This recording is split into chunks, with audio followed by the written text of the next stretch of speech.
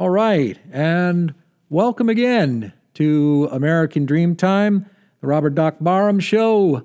I am he, and I am not alone today. I'm actually here in the studio with somebody who is, shall I call you a longtime friend? Yeah, that's fine. That's fair. That's okay to do that? Fair. Yeah, All right. absolutely. I'm here with Mark Matusoff. I'm actually really happy to be in the studio again, and I'm really happy to be sitting across from a physical human being and not doing a Zoom call. Nothing against Zoom, but it's just nice to be in person, in WRLD, and all of that good stuff. Yeah, like actually flesh and blood here. Yes. Yeah. So nice to see you, and thanks for coming all the way up here to have a conversation. You bet, man. This is great. This is great, man. Nice setup here, man. Thanks. I think it's just a lot of fun to be in here.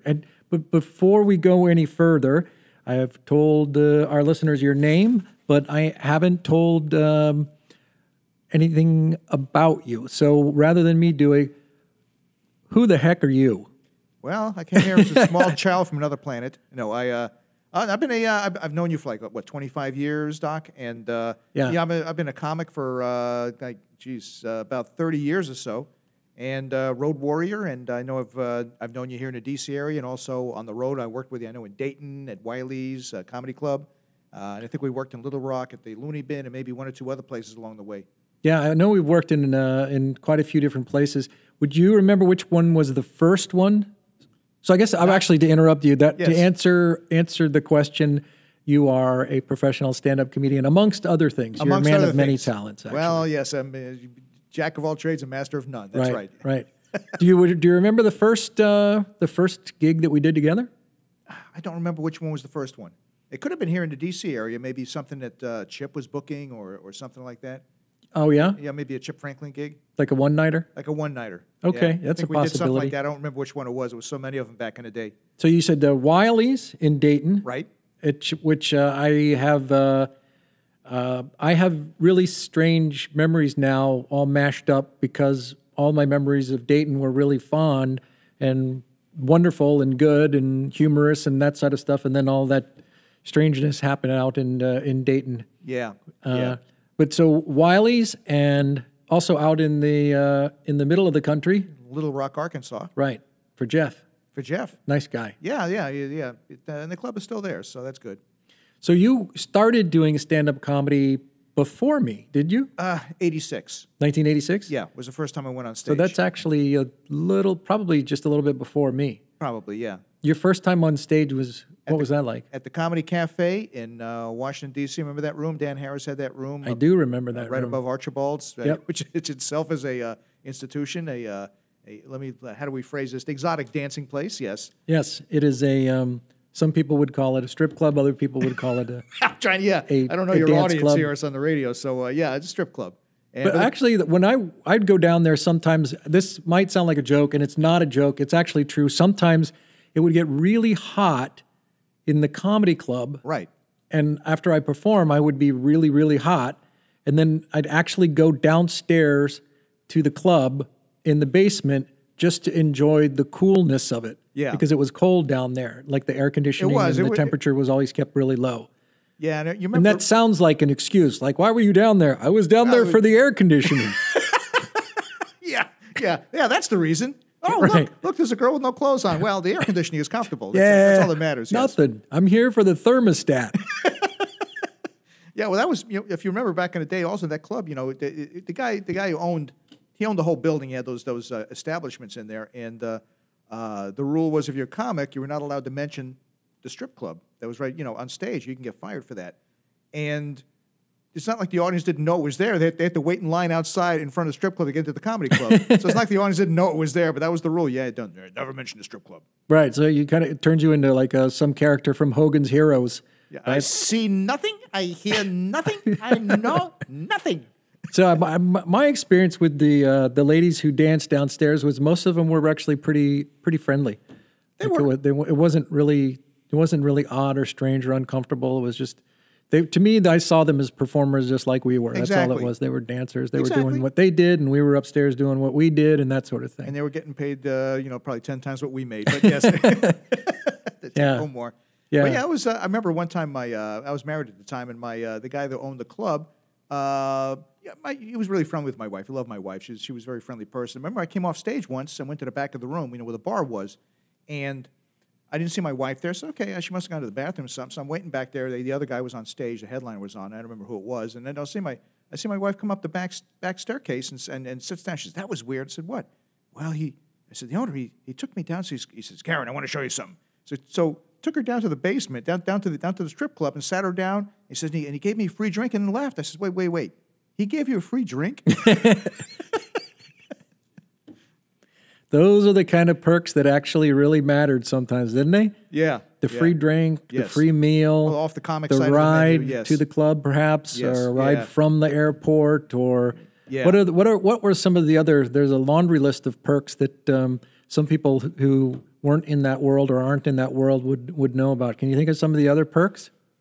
Well, sometimes it was, depending on the club, sometimes you would get free drinks. Yeah, the free drinks occasionally. Or a free meal off the comic side of the menu, Right. Which is usually something fried and definitely Comics, unhealthy. the comic So, side of the menu. Yeah, it's always there was always the prime rib over here, but comics, you can order this. You get the fried mozzarella sticks or whatever this slider, and it's always almost unhealthy. But free food's free food Right. when you're on the road. Yeah. So that was your first gig? Was it Yeah. an open mic night or was it an actual paid gig? No, it was open mic night. I said open mics for a while, and I remember the one thing. It was like I went to a few shows just to see them. I said I can do that. I went back beginning in 1986, January '86. I said all right. I signed up and I got a spot, and the room was full, and I had a really good set. But I remember the one thing that struck me is how bright the lights were. I wasn't prepared for that. I got up on stage and the lights were blinding. And I don't know why. When you see as an audience, you see the comic on stage in any Right. club, and it doesn't look like it's that bright. But when you're up there looking out, it is like headlights in your face. Yeah. Yeah. It can be pretty blinding when you're on stage and you try to keep your sight trained on something other than the blasting lights. Yeah, and Try to pick people out of the audience or and I wasn't sure look where at the whole and audience. I at once. wasn't prepared for that, so I wasn't sure where to look. I mean, I had a good set. I mean, for first time ever on stage, and then I probably bombed the next 15 times up. And I said, I know I could do this. I did right the first time. So what the first time up? How did it go? it went great. You did it? Yeah. I mean, I guess comparatively in my mind, I said, it was a really good set, 5-minute set, and probably if I had ate it on the first show, I might never have done it again. That was embarrassing, but it did really well. But after I tried to recapture that, it wasn't working, and I finally got back to it. But the next bunch of times up there, I just didn't do well. But I said, I know I could do this because the first time I did great. So your first time, you did 5 minutes. You're at the Comedy Cafe. Yeah. And you're on that stage, which is that what was it, about 2 feet high, and Yeah, well, it's not a very big stage. no, it was not a big stage, and the room was like long. It was a wide room, long, but it only went- rectangular. right, it was like long and rectangular. And you're on the long side, and there's only like one row of tables back, but everything is like way off either left or right is where you're playing. So it was kind of an odd dynamic also. Yeah. So your first time, what did you do to prepare for that first gig? I wrote jokes. I spent a couple of weeks writing jokes. That whole nothing I'm pretty proud of now. I probably would never do it again. But it was a bit about going to Catholic school, which I didn't even do. I never went to Catholic school, but I wrote a Catholic school bit. You did? Were you saying like I was Catholic and going Yeah, to I went Catholic school? And, Yeah, it was a tough school. The sister's name. Remember, we had Sister Dominic. She won I think she won the Olympic powerlifting. The Vatican powerlifting competitions. I had a bunch of jokes, but it was a tough Catholic school joke bit. It was like 5 minutes of that. oh, it's just one chunk on the whole. For the most part, 5 minutes. Yeah, that's all I remember. Like I'm sure I Catholic did school other, days. Yeah, I think I ran a few more jokes about other things, but that's what I remember doing. Wow. Yeah. So what was it that originally got you to say, I'm gonna do stand-up comedy? I don't know. I'd taken a few dates. Back in there it was very open mic. It was a place to go. The room was full at open mic nights around there was only a couple clubs in town. There was a cafe and there was Garvin's. That was about it. And when the Crystal City Comedy Club. Those are the only 3 clubs in the area. And I went to a couple of the shows, took dates there, and dates were saying, yeah, you're funnier than some of the guys we saw, and that was put in my mind. It's something I always wanted to try. So yeah, and I was when I You're was a- funnier than they are. Yes, I know. And, it's all the encouragement I needed. It's something I always wanted to try anyway. And with that little bit of encouragement, so I went back and figured out, watched a few more shows, and then I signed up, and that's how this nightmare started. Yeah.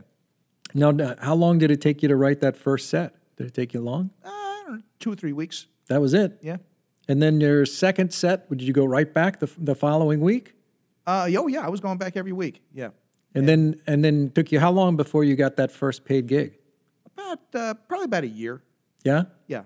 And then now you were working at the same time. You had another job at the same time. Yeah, I was. I have a degree in engineering. I was working as an aerospace engineer for the Defense Department at the time. Wow. Yeah. So now after a year, you get that gig, Yeah. or you get the gig, the paid gig. Yeah. How long did it take for the steady gigs? It grew a little bit at a time. You know, with your first year, a few more gigs here and there, and then the second year, a few more paid gigs here and there. I think Anita Fletcher was the first person that ever hired me for a road gig down in Virginia Beach. Ah, okay. Yeah, and that was I think the next year I emceed a show down there, and so I was getting some paid gigs. But it was, I think, about 4 years in is when I decided to make the jump and do it full time. 4 years? Yeah, So you kept the job in aerospace Right. engineering for 4 years. right. So the transition, was it easy? Was it? Well, I planned ahead, and it's just saved up as much money and tried to minimize my expenses as much as possible because it was a big jump down in income. It was like jumping from a train going 60 miles an hour to a train going 30 miles an hour. Right, As right. far as income goes, and it's not a steady income. There's you look at a calendar, it looks full, and then all of a sudden something drops out, or you weren't able to book that week, or this month looks bad. So it's you learn how to manage money as best you can. As a comic, you know that as well as I do. Well, that's really wise. You spent that time saving up your money. Now, Yep. now, did that influence your choice of work because you had the money and you No. didn't necessarily have to work to make the money, that Well, sort of thing? Once I went full time, then I said, okay, I have to depend on income. So I took anything and everything that was offered to me. And then just did what you could to keep your savings. As much as I could. It was slowly depleting to kind of keep things pay my bills. So I planned for that. But went like full time. It was I took everything and anything was offered to me. There was some. You've done some of these terrible gigs, but it's money and you learn. I always looked at it as a learning experience. Yeah, some of them. It's looking back, they were not good gigs per se. Like they weren't necessarily fun. Right. But they were, even though they weren't necessarily fun, they were still rewarding in a sense. Yeah. At least for me, because it was an opportunity to do something that you really love doing. Right. And also for me, it was an opportunity to find out, can I actually do well in this particular instance? Right. Like given this audience on this night at this time in this town in this club, given these circumstances of this set, lights, mic, et cetera, that kind of thing, can I make this material work here too? Yeah, and that's it. The more different types of venues you work, the more you learn what works in different venues and how you adapt to different situations. So everything's a learning experience. It makes you a stronger comic, even though sometimes you look at it after you walk out of the club after one of those shows, go, oh man, give me the gun. Yeah, you know those shows. But yeah, you learn something from them. Yeah, there were a number of gigs where I went back to the hotel room or wherever it was that I was staying and thought, maybe I should pack this in. Why am I doing this to find myself? something else? Yeah. Yeah. Why am I putting myself through this? Why am I going through this? Why should I continue to do this? And then sometimes I pick up the phone and call somebody and talk to them, and they'd remind me, just keep doing it. Yeah, and actually, as comics, the really bizarre and crummy gigs are the ones that are actually the most fun to talk about after the fact. Oh yeah, they have the good stories behind. Oh, those are the ones that have the great stories. Yeah. So when you worked in the Washington D.C. area first, Yeah. which was there a direction that you went? You said I worked any and all gigs that I could get. Did you go north, south, east, west, everywhere, every direction? Yeah, I mean, I started with a relatively small geographic circle, right off the bat, because you have to network and find out where the gigs are and who books them. So I was pretty much working, the first couple of years, more or less between Philadelphia and like Virginia Beach, Baltimore. It's all one market pretty much. Baltimore, D.C., and Virginia Beach and Richmond are all pretty much like the same market. All the comics, we all know each other. We know the clubs, so that's how you network. Then I started picking up some gigs like in Pennsylvania, and after a while, somebody told me, hey, like Sharon Rurick books rooms in Ohio, so then you pick up rooms in Ohio. So that's how it works. I remember working for expanding the Sharon. circle. Yep. That was Maybe I did a Sharon gig with you. Maybe that's what. Did you work? It was Youngstown. I remember there was a Right. room there. Was it Holiday Inn? Inn, Holiday yeah, Inn. yeah. Yeah. Like a weekend. It was a weekend. Sort of a Friday, Saturday, or Thursday, Friday, It was a Saturday. Friday, Saturday, yeah. Yeah, that was that was like that might have been one of her really good rooms there. Yeah. And she had some one nighters that were usually trying to tie on there if she could, that kind of Varied thing. in quality, yes. Yeah, The one nighters weren't bad. She had that room up in. Remember that room up in Painesville, Ohio? Did you ever do that one? There was like this old theater or something, and you stayed in this creepy house behind it that the guy owned, and he had his German Shepherd that pooped all over the house. And, it was and you stayed in this unfinished attic. The comics stayed up in this unfinished attic where, seriously, it looked like Anne Frank would hide up there. It was one of these types of places. I mean, it was just bare beams, and that's all there was. And that was where you stayed. yeah. There was, and it was okay. I don't think I did that one. Oh, you're lucky. The Painesville, Ohio sounds familiar, but the board, Yeah. that didn't sound like where I stayed. Yeah, well, that's the clubs and the one you take whatever they give you as far as accommodations. That's one of the perks, if you will, as a comic. For the most part, at least back in that day, you always got accommodations, almost always. They weren't always great, but at least you didn't have to shell out money because I know people in bands often don't get accommodations at all. It's just five guys. They'll have to split a hotel room between the five of them. They have to pay for it. And at least comics, for the most part, we used to get a room. Sometimes they were in a condo, which weren't too bad. Sometimes in condos that looked like murder scenes. Yeah. Yeah, there were some very questionable condos. Did you ever work that place in Cuyahoga Falls? That I know I worked in Cuyahoga Falls. I Yeah, know that. That's when you stayed kind of behind under the club. Oh, you mean that's a Hilarities, Yes. right? Yeah. Yeah, that was one of the layout of that room was so unusual. Yeah. I don't know how they came up with that, but it was you had a stage, and then stage right, the audience was probably maybe Yeah. a foot Right, below where you were standing. Right. Yeah. There was like regular. Yeah. But if you were to walk off the front and center stage Yeah. or stage left, Yeah, drop down you like- would have dropped 6. to 8 feet. Yeah. Right. And the audience was sort of like in the pit, Yeah. and that was the other half of the audience. So you're playing to this club where half of the people are 6 feet down, and the other half are just off to your right. Yeah. And then we stayed in that condo was like attached kind of under the club in the back there. There were no windows. Yeah, And it was like a sensory deprivation tank. I think that was that might have been one of my first sort of long week gigs that was on the road, and Yeah. I didn't get paid a lot, but boy was I happy to do that. I was happy to have The shows that actually gig. went well in there. The shows, they had those two, it was run by those two Palestinian guys. Is that who it was? Yeah. Yeah. Do you remember their names? Pete and Tony. That sounds familiar. Yeah, it was them. Yeah. I remember that, but I remember that was a fun club. It was. There were nice people there, and the crowds were actually usually pretty good. They were. really invested in the show. That was a lot of fun. Yeah, it but was, then- and it was kind of neat that you could go through the back door, Right. and then you were like in your accommodations. Yeah, but then they would deadbolt you in. Remember you walk out, there was this deadbolt you into this. Thank God there was another door to get out because Right. the club actually burned down. The double glass doors. Right. Yeah. Yeah. But there were no windows in the place. We used to call it the bunker. And there was, if I remember, there's the family room area that had like a big play pit where Yeah. you could hang out and watch television, that kind of thing. Yeah. Yeah. But those are the fun things to talk about, as comics on the road. Just the miserable accommodations that sometimes make sleeping under a bridge look attractive. Yeah.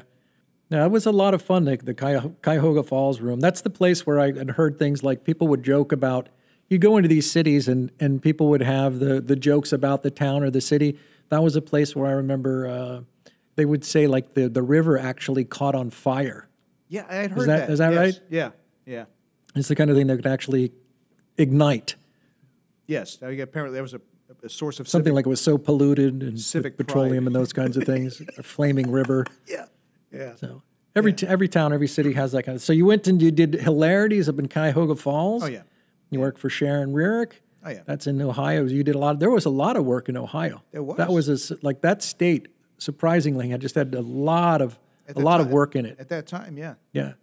So after you, what were some of the other places that you worked? That you got out to Dayton, Ohio, where Yeah, Dayton. I worked with you in Dayton. I was there quite a few times for Wiley's, and we worked. There was other places I worked in Ohio. I think there was something up in Lima. I did Toledo. I used to do Toledo. Some stuff around Detroit, and then I think what's her name? Roz Turner was booking stuff in Milwaukee, and then the Upper Peninsula of Michigan. It's a great way. It was a great way just to see the country up close. it really is. It's just like there's something about getting up in the morning. At least for me, let's say you're at the Hilarities, right? Yeah, You finish your gig, and you've got another gig coming up. You load up everything in your car, and you get your back then you get your map out. yeah. There was. That's what it was. Maps. Yeah. So you get your like AAA triptych or your map out, and I guess this is sort of dating us, but Yeah. then you get your car gassed up, you get your food, and then you head out on the road. And when you're on the road, what do you do to occupy your time? You listen to radio, or you listen to tapes or CDs, books, things like that. That's even almost pre-CDs. I mean, CDs were just coming out when I was going on the roads. Yeah. Right, Yeah, right. cassette tapes. Yeah.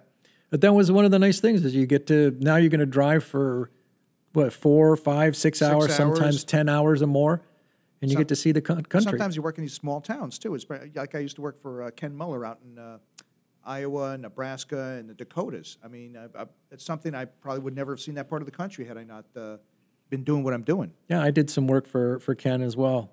Yeah. Yeah, I got to see. I mean, How many states did you end up getting to work in and get to see? By now, I think it's 43 or so. I think right 43? around 43 or 40, 42 or 43. I know it's over 40.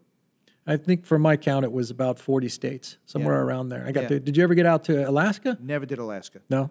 Alaska, Hawaii are two of the ones I've never done. I never did Hawaii, but I did do Alaska. I wanted to do Hawaii. Yeah. And Alaska was I guess each one of those, the sort of new city, new state, new club, each one of them has like a special something to it. Yeah. Because you're building out your career, so to speak, and you're getting to see all of America, and you're meeting new people, Right. and you're seeing each one of the rooms was different and distinct. Unless you went to some place like maybe an Improv or a Bone, where they were really careful about making Right. sure that you're working a very similar kind of room, Right. layout and tables and everything. But the standalone mom and pop clubs were those were the most fun to work, Mm-hmm. because you weren't treated like a piece of furniture, and then they were get the staff stayed there every time you're back, and you got to see these towns that you never would have seen. Well, now, when I did Alaska, I was there. I'm trying to remember who I performed with, who the comedians. I thought that it might have been Mitch Hedberg. I know Brian Mallow was one of the people. Okay. And I remember that I had sort of lobbied to be able to work Alaska. It was a little bit like having a map on a wall and putting Yeah. push pins in the different states going, all right, there's another state that I was able to have a work big, in. And, I have a big map where I put push pins in every town I've worked in. oh, really? Yeah. No kidding. Yeah. Yeah, and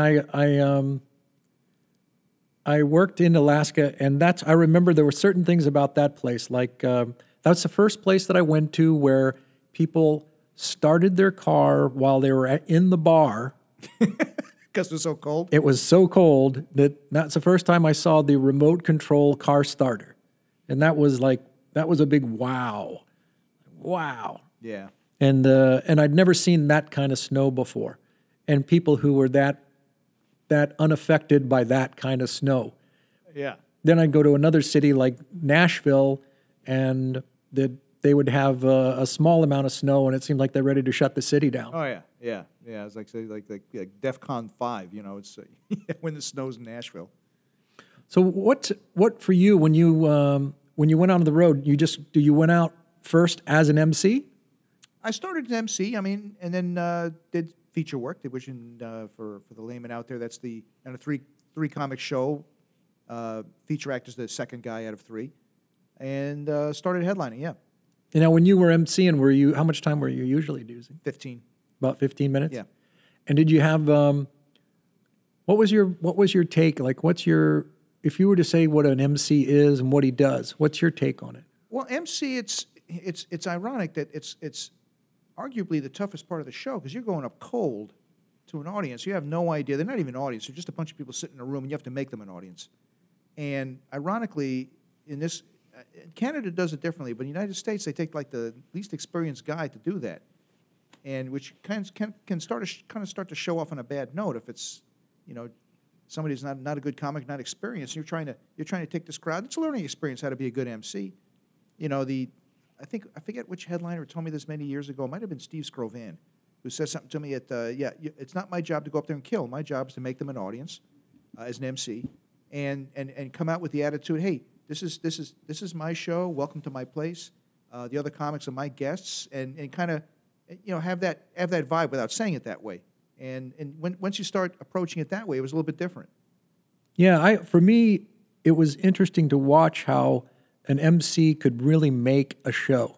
Or ruin a show. Or, yeah, if that MC had some real presence and had some good material and was good at bringing someone on stage and working with the crowd, it totally made the show. It made it like one big package. Right. And it felt like, here's the opening, here's the next piece, and we're closing it out, and thanks for the show. Yeah, it just felt excellent. Exactly. And a good MC, it's wrong. The analogy that someone told me way back, which I always tried to keep in mind as I learned things, was, pushing a big rock. You ever heard that one? There's a huge like rock. Sisyphus, you mean? Pushing a rock uphill? Yeah, well, except they'll roll back down on you. No, what is that? That's Sisyphus. No, but you have a big rock that you can't just go up there and shove this rock. You have to kind of start rocking it back and forth to get some momentum. Then it'll start. Then you can push it and roll it. Rolls back and forth, and that's what an audience is like a lot of times. They're not an audience. A bunch of people sit in a room. It's your job to make them focus on the stage and get them in the mood to laugh and understand what's happening here. And it's like pushing them. You don't want to jump in too deep into your material, which I learned the hard way. Just dive into material as an MC right off the bat. You got to, kind of warm them up a little bit, so they understand that they're going to be listening to material. Well, now when you got very solid at being the MC, the master of ceremonies, yeah, was there a point at which you got that you got to blow people away stuff? Like you got to blow this guy away so you can do the next spot. That meme or that story where I know. I don't. You got to put the heat on the next guy so you can come back next time. I'm sure I had that attitude at some point, but for the most part, no. I mean, I just try to prove it on my own merits. I'm a strong enough act. Let me move up because the money was better. And then 30. Then you get to do 30 minutes instead of 15. And even that's a learning experience. Going from 15 to 30, it was a big trying to put together a 30-minute set was a different dynamic than doing a 15-minute set to warm. Now you're going up to a warmer crowd, but now you got to do 30 minutes and carry it home. And that was also a learning experience. Every time you move up, you learn something and learn how to pace yourself. Yeah, I remember that I wanted to do really well as an MC, and in the beginning I just wanted to be funny. Yeah. And then I got a lot of experience when because I went to school at Virginia Tech and did that open mic there that I started. Oh, that's right. Yeah, we talked about that. Yeah, I did that open mic, and that gave me a lot of practice as an MC, and I began to learn through trial and error what worked and what didn't work, and I had a sense of because it was the show that I was producing and hosting, I had a sense of responsibility for everybody to do well. Yeah. And I took that on the road eventually. And then I think also because I came from I was in school for theater arts and performing arts. I saw the show. I didn't see it so much as like three individual guys, like I'm just a guy going on stage doing my thing and that's it. I saw it as a whole show, and it's an ensemble. There's this opening guy, there's this middle guy, there's this headliner guy. I mean, how did you see the whole show?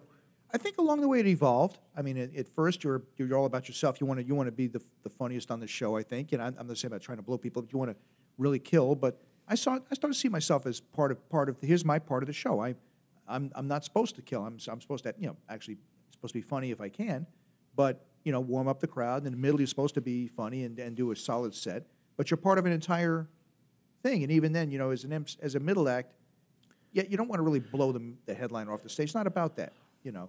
I know that's kind of the mindset sometimes. Well, I'm not going to move up unless I blow the headliner off the stage. Right. And sometimes that happened. I mean, I did it, but it wasn't intentional. It was just I'm just doing my show. And I remember saying, do you ever work with Kozak, the magician? Sure, yeah. Yeah. Of course. I remember Kozak. I was working with him at Charlie Goodnight's in Raleigh, which was a great club. Yeah. And I remember Kozak used to come up, and I was featuring, and somebody else, they had a local guy emceeing, but he made it a point to say, hey, let's keep it going for my co-stars tonight. Not the other guys. He said, co-stars of the show. So he put us on the same level Yeah. as co-stars. And that always stuck with me, that was, yeah, we're all kind of co-stars. Yeah, I agree because I remember something similar when I worked with Kozak, and the gig that comes to mind was up in the Northeast at a club up there, and it was somewhere like it was New York, Albany, or somewhere around there, and the crowds just loved him. Oh, yeah. And I came in, and I think let's see, I was middling, and then what I noticed is that when he came on stage, he made a point of connecting with the audience and making sure that the audience showed some appreciation for this person who'd just been on stage. Exactly. Yeah. And that was really professional and really classy. And the way that he did it, it came across as that. Yeah. And it seemed to just sort of raise the quality of the show entirely. Yeah. And when he did it, it was like a complete thing in of itself. And then he did, his show, which is this huge, Yes. really funny Yeah, it was spectacle of a show. Yeah, he's a great magician. Yeah. Sleight of hand guy.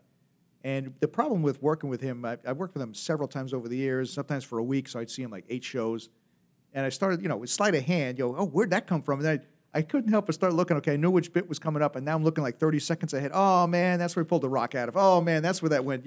Now we see where he's putting his hand to get this thing. But, when you see it the first time, because I felt disappointed. I was kind of seeing what he was doing to create the illusions. Because I was looking, I knew it was happening already, so I was looking preemptively at where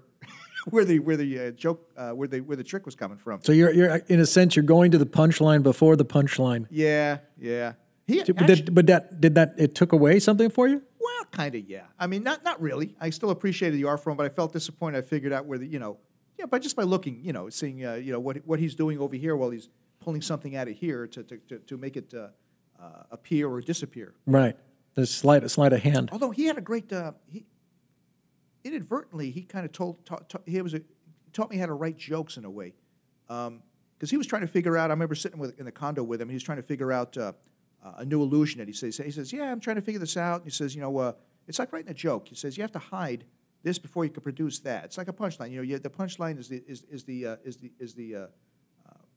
is the payoff here, but then you have to hide where I said, yeah, that is how you write a joke. You start with the punchline and work backwards. Right, like a reverse engineering. Right. How do I hide it so they don't see the punchline coming? Which is that I said, and as he explained it to him, I says, yeah, that is how to write jokes, isn't it? And he inadvertently kind of got me thinking about that way. Yeah. But that's the thing I think about stand-up comedy, at least for me, is that I read some books and things like that on how to write. Yeah. Comedy writing secrets and things like that. And I think I may have gotten a copy of Judy Carter's book, one of her early books, and that sort of thing. Saul Saxon, Melvin Helitzer, and that sort of stuff. Yeah.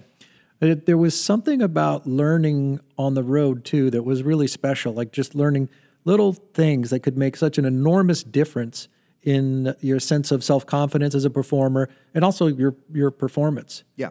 Like those sorts of things. Yeah, I make it a point to watch every single person I work with, every show, if I could. If I'm there for a week and there's 3 of us, I made a point to watch everybody, no matter what position, because I could always learn something from anybody. There's always something to be learned, maybe something good or maybe something, man, I hope I don't do that. Some annoying thing, some guy doing his act, some annoying, I don't know, gesture or tick or something he said. I said, okay, I hope I don't do that. So it's things you can learn both ways, good and bad. I looked at it and says, man, I can't believe they're actually paying me to watch this much comedy. Yeah, I know what you mean.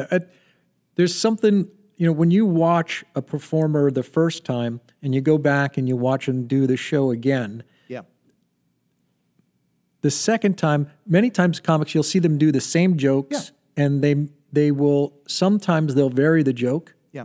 They'll change like the rhythm or the pacing, the timing, some of the verbiage and things like that. But some guys that will do the same joke, they'll do the same joke, the same bits, the same set, that kind of thing. Right. And it's interesting to see that because it's like you get a chance. It's almost like reading a book 2 or 3 times. You get a little bit more out of it each time. Right. And you're learning, and then hopefully applying it to your own self. Yeah. Say, why is that working? What's about this joke? Why is that working? And is it the joke itself? Is the way this guy's performing it? Is it So it's a learning experience. It's a little bit. Sometimes it's like solving a riddle or a puzzle. Yeah. Get to watch and I see. That's what it is. It's right where he puts that vocal inflection right there. That's what seems the funny to do part. it. Yep. That's what seems to really nail it. Yeah. Absolutely. So you worked with Kozak. We both know Kozak. Yeah. And who were some guys out there when you started working that really got your attention? Who were some comics, male or female or? Well, when I first started, it's mostly comics that the listeners probably might not have ever heard of. Some of the best comics I've worked with are ones that are relatively unknown to the public. I mean, they're working comics. I mean, in the area, Roger Mersick. Roger, was a great joke writer, still is. Brett Leake. Oh, Brett, yeah. Bob Summerby. Uh-huh. Yeah, there's Jeff Caldwell. I always enjoy watching these guys, and I felt privileged. I get to know these guys as friends. I sometimes look back and say, "Wow, what an opportunity to know such great comics just on just a camaraderie." Well, there's 4 guys right there. Yeah. Roger Bursick and Jeff Caldwell, Brett Leake. All of them very funny, and all of them really different from one another. They are. Really different. They are. And all of them, relatively unknown. I mean, Brett Leake did the Tonight Show a few times, but still relatively unknown to the public, but a great comic. Yeah, Brett. Brett was also one of the kindest guys Still is, yeah. I've ever met. Yeah. I mean, he was such a kind guy. Yeah, and for the audience listening, Brett is afflicted with muscular dystrophy, which it's progressively getting worse over the years. But he's he just looks right past that. It's just what he says is so brilliant and just well spoken and thought out. The things he talks about. Do you know where Brett lives these days? Yeah, I think he's still down in Louisa County, Virginia. Oh, he is? Yeah, I believe he still lives there. Yeah. He's someone who there was a thing you would learn, which is to make sure that you had a really solid opening joke. Yeah. And if you could make a joke that was something personal about you, that was always a good idea too. Yeah. And I remember watching him at the Roanoke Comedy Club. Oh yeah. And he came on stage, and he was not in a wheelchair or anything like that. And he came on stage, and he said something to the effect, "I want to let you all know that I have a handicap, degree in economics." Right. Right. Right. Because it's obvious. You needed help getting on the stage. Right. And he walked. Just it's a little bit off-putting when you first see him if you've never seen him before. But Right. He just. He addressed it, and that's all he talked about, the MD, and then he move on. So when did you go from MC to, do you remember getting the first feature gig? Feature spot. Yeah, I must have been maybe a couple of years after I don't know, maybe a year after I kind of first started doing this full time, or right around that time, because it's hard to make a living as an MC. So I was doing feature work. Yeah. How long? Well, it was 4 years in, so for probably the first year, I went full time. Oh, okay. I said this is the time to do it because I'm starting to get feature work. I can kind of make a living as a feature act, at least at that time. So you were doing that's the 25, 30 minutes, that sort of thing. Right. And now, I'm kind of curious, actually. I'm glad we're having this conversation because we're getting into some of the details we didn't get into before, or that we haven't gotten into, some of them. What are some of the clubs that really stood out for you? Well, we mentioned Charlie Goodnight's in Raleigh. Uh-huh. It was a wonderful club. I worked a couple of the Funny Bones. Omaha was always a lot of fun. Pittsburgh, at the time, was a really good club. I enjoyed working the Comedy Cafe in Milwaukee. And there was some one-nighters. I mean, there was a room out in. I love the room there was like a 3-night room in Rapid City, South Dakota, that Ken used to book. That was always a lot of fun. Plus, it was a great part of the country to go visit. Yeah. Yeah, going out that was going out there to the Dakotas and Montana. Yeah, was an amazingly beautiful territory. Oh yeah, those states were incredible. Yeah, I always made it a point when I was someplace I've never been, any place I've been before, to go out and not just sit in my hotel room. I'd go out and when am I ever going to be out here again to see Mount Rushmore or the Badlands? the Crazy Horse Monument, or the Devil's Tower. So I always made it a point to do day trips, and try and take advantage of the fact that I'm out here working, but during the day I can go do things. Yeah. That was like for me going out there and being able to see, for example, the Badlands Yeah. and the Devil's Tower, driving by there, or Mount Rushmore, or all Yeah. sorts of stuff out there was just Remember, did you ever work with Marnie Voss, T. Marnie Voss? very funny. Very funny. She's out of Nebraska. But I remember she had a joke about the Badlands where she's driving with some New York comic that was driving across South Dakota, and it says Badlands ahead, and the guy goes, "Really? It gets worse?" This is nothing in South Dakota. T. Marty Voss, if you have not seen her, check her out because she is so funny. She's someone who stood out. Yes. I was probably emceeing when I first saw her, and she was such a sweet person. Yeah. But her style of delivery Yeah. is really unique. Like Yeah, I can't her dis- rhythm and style was just like you can't really copy it. It was so uniquely her. Yeah, I could. Yeah, I can't even describe it. It was great delivery. I loved working with Marnie. She had just a sweet woman. I wonder where she is. Is she still there these I days? believe she's still in Lincoln, Nebraska. Yeah, Is she still doing stand-up comedy? She has a lot of corporate stand-up or I guess motivational speaking that's humorous. I think that's what she does. Well, she's- tell her she's that with if me. you talk to her, tell her that I said hi, or do, or yeah. if you've got her contact information, give it to me so I can say hi to her. Yeah, I haven't spoken to her in a while, but I believe she's still there. So now, what was a peak experience in stand-up comedy? Not that you've stopped, because Right. you haven't stopped doing stand-up yeah, comedy, but COVID has kind of stopped me this year, but yeah, I haven't stopped doing stand-up. what's been a peak experience? Maybe a defining moment or something like that. Well, really, there's been a few. I mean, I would guess peak moment. There was one where I got booked to open up for David Copperfield for a TV special. It was like his warm-up act in a 10,000-seat arena. It was in Memphis, and I got booked. They needed somebody to warm up the audience. He was taping his TV special, most of it there, and they needed somebody to warm up the audience. And I was the only. I happened to be working in Chattanooga the week before, and they called around, and that club owner, Mike, recommended me because I can work clean to his crowd. But as far as a peak moment, it was.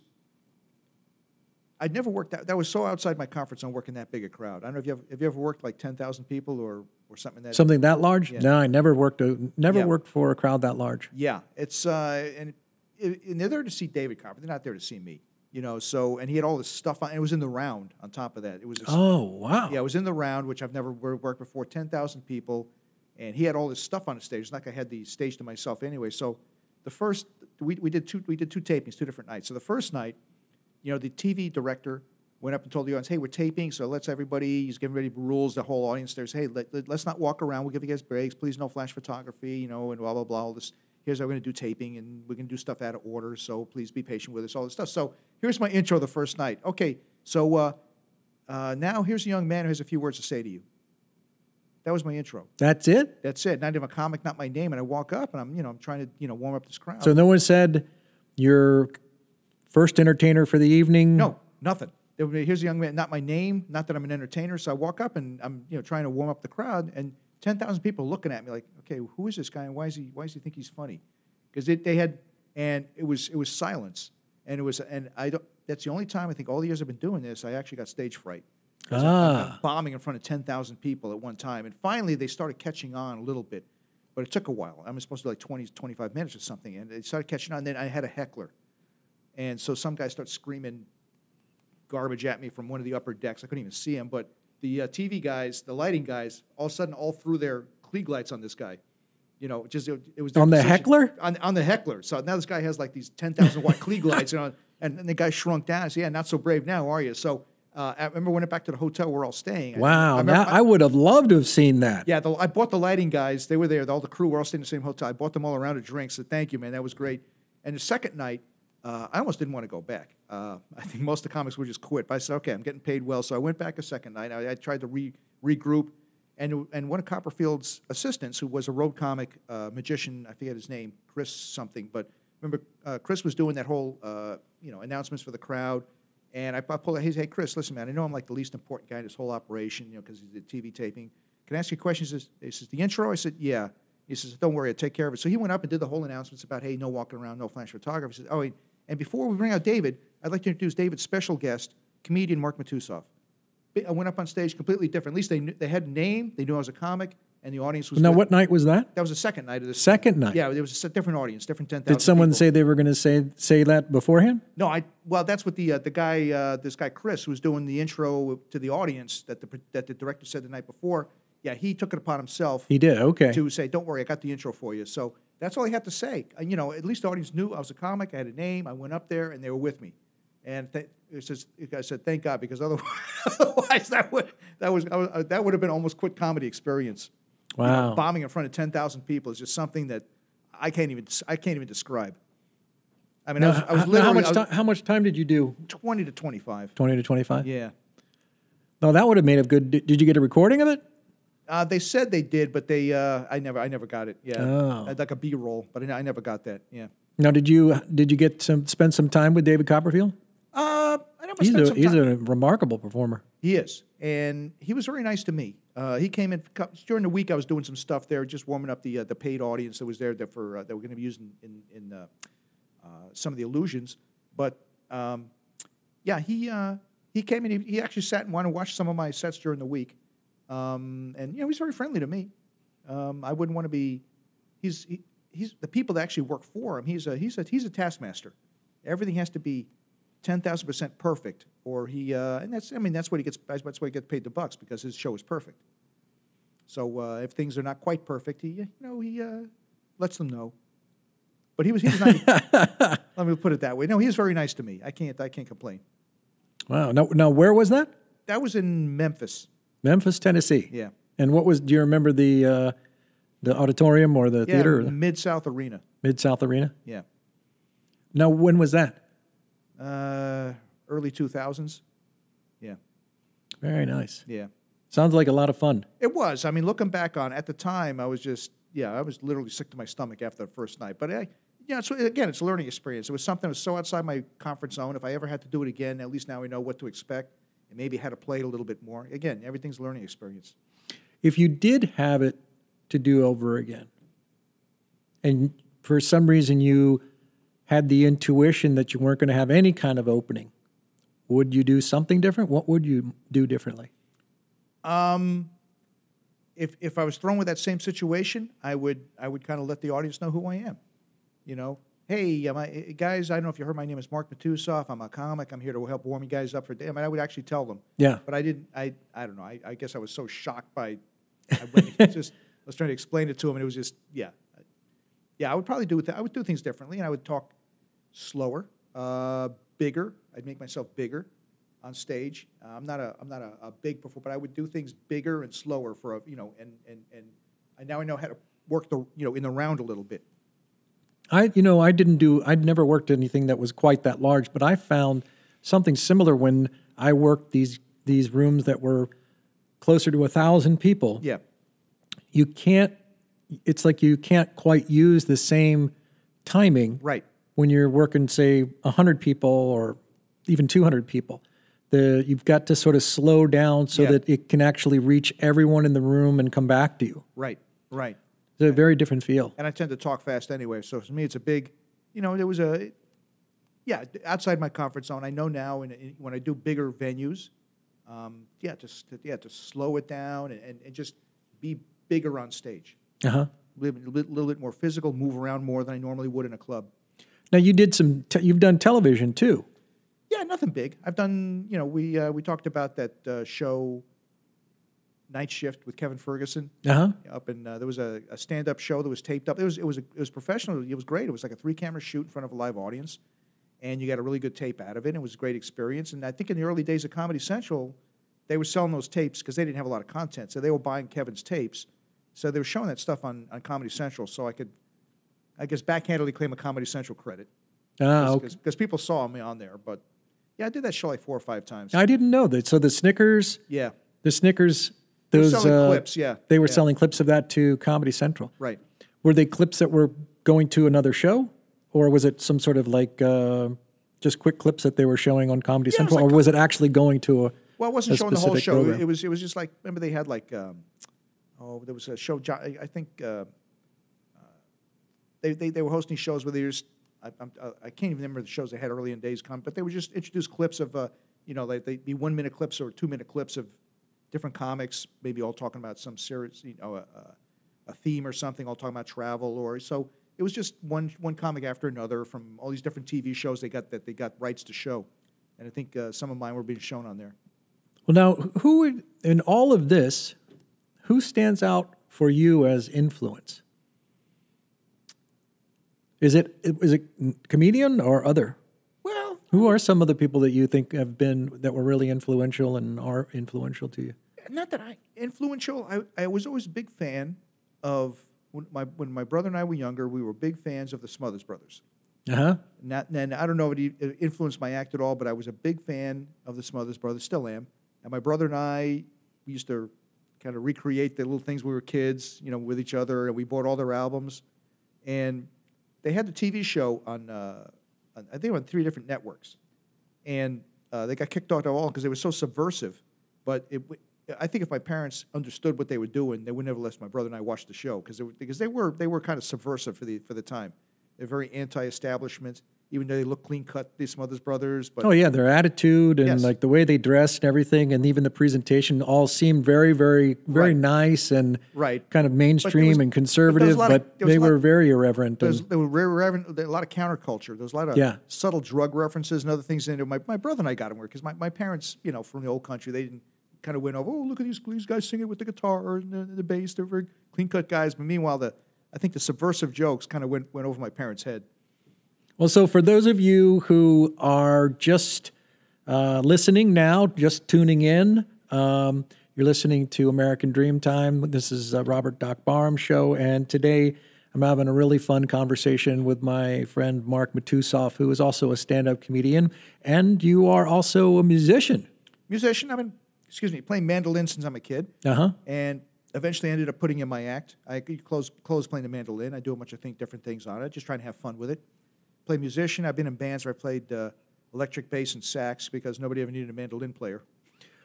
When you do stand-up, you use the mandolin, but do you always use the mandolin? I mean, my observation is that you usually use it towards the latter portion of the set. It's something you close with. It's a closing bit.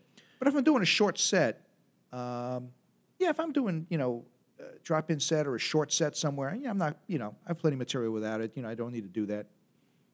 What now is there? Because I don't use. I'm not a musician that way. I mean, I grew up learning to play the trumpet and the drums and that kind of thing, but I've never played music on stage or integrated it into my comedy. What's it like? What's the difference? Is there a difference? Well, as far as comedy goes, it needs to be funny as far as just playing straight music, and it needs to be. You have to be a decent musician too, because if you're a crummy musician unless that's actually what you're trying to do. I've seen that. I've seen comics play guitar who really can't play guitar, and it's annoying actually. I'm sure you've seen it too. You've seen guys on stage, guitar acts, and they're not really good guitar players, and it's almost like fingernails on the blackboard. It would seem like you'd have to be really gifted in another area in order to make up for that. Yeah, make that it work. lack So the of- audience, in of fact, musicianship. I do a couple things when I first pull out the mandolin because they start, when I say, "Hey guys, ready to rock and roll," I pull out the mandolin. You can see the audience start rolling their eyes. But I'll do a couple of things that are highly technical. Let them know right off the bat I know how to play the thing, and that just kind of breaks the ice. And then from then on, it's it's jokes. It's actually more of a prop because I'm not a good singer, so I really don't sing much with it. Yeah, I always enjoyed your set. You were someone who I came back like night after night and I'd watch. Oh, that was you. Thank you. Yeah, I'd watch your sets. I was always enjoying your Yeah, sets. thanks, yeah. And it was for those of you guys who don't know, you may already know this, you can relate to this in your life, but there are people who you get along with and there are people who sometimes you don't get along with. You chafe, Yeah. and you just butt heads or whatever it may be. Mark is one of those guys, at least in my memory and in my experience, is someone who's just very easy to get along with. And so the work itself, the week itself, becomes a lot more fun and a lot more enjoyable and a better memory. Yeah, I try and that's the way I am. I try and I've worked with people I don't particularly care for, but there's no reason to let that get in the way. You just do your best. You don't have to be friends with somebody necessarily. Sometimes, remember I worked with, although it worked out. I worked with Drew Carey for 3 weeks. just before he became big. And Drew was very introverted. He would pretty much stay in his room, wouldn't really come out. He had a video game or something. He really didn't do anything with me. And some comics would take that personally, and I wouldn't. I said, okay, well that's the way he is. I don't take it personally. I just went and did my own thing. I didn't bug him. At the end of the week, I remember I was working for Eda down in Williamsburg, and he says, "Man, you're the best condo mate I ever had." And he took me out and bought me a nice prime rib dinner because I didn't bug him, you know. And so I know other comics, man, what a jerk, man. He didn't come out and do anything with me. We wouldn't go play video games. So, you know, everybody's his own person. So Yeah, I agree. I have nothing against Drew. He was a nice guy, but he was just, you know, very, very introverted and stayed to himself. I said, okay, well, I respect that. You know, why should I force him to do something he doesn't want to do? Yeah, I agree. Yeah. Everybody's different. Just Yeah. give them their space if they want it. If they want to hang out, they hang out. If they Yeah. don't, they don't. Yeah. That kind of thing. So Yeah. what do you have coming up in terms of like your profession, in terms of comedy, musicianship? What other things do you have going on? Because I'm noticing that we've got just a couple of minutes here before we wrap sure. up, and I want to give an opportunity for you to talk Well, about where you're headed in the future and what you're doing now. I took during this time of COVID shutdowns, I took the time to finish, and I published a novel that I've been writing. It's called, it's available on Amazon if I can plug it. It's called Green Onions. It's a Green Onions, Death with a 2-Drink Minimum. Uh-huh. It's a murder mystery. It's a murder mystery set in the comedy club in Baltimore. Uh-huh. And it's gotten some good reviews, and it was fun. It was based on a screenplay that Al Carpenter and I wrote like 25 years ago, and I just took it and, you know, based on that story and wrote a novel based on that, and with Al's permission, his blessing, and I, you know, speaking of Al, we several years ago he and I were awarded a Nickel Fellowship in Screenwriting from the Oscars. Uh-huh. And we wrote a screenplay, and we didn't really know what we were doing, but we wrote apparently a really good screenplay. Out of 6,000 screenplays, they chose 5 to receive this fellowship, and we were among those 5 that year. And it was really it's not saying if you're talking about like a career or a apex of things, that was really up there because they flew us out to Hollywood, put us up in a top-end hotel for a week. We got to have, you know, meet all these people in the industry. We had to have an awards ceremony in front of the industry, so we met all these directors and producers, and there's a lot of heat on the script. So it didn't actually get sold, but it was really quite an experience. Excellent. Yeah. Man of many talents, like I said. Yeah. So if I want to, real quickly, one last thing. If I want to find you, I'm listening, and I want to find you online, where do I go? Matusoft.com. I was going to try to come up with a funny joke, but yeah, Matusoft.com. But yeah, MATUSOF.com. That's my website. And that's why right now there's not a whole lot on the schedule, but I have links to some clips on YouTube and some other things on there, and kind of, you know, where I've been and what I've done. So that's if you want to find me, that's where to find me. Excellent. Hey, Mark, thanks for being here today. Well, thanks for having me, Doc. This is a lot of fun. All right, you've been listening to American Dreamtime. I'm Robert Doc Barham. That's another show for today, and we'll see you soon.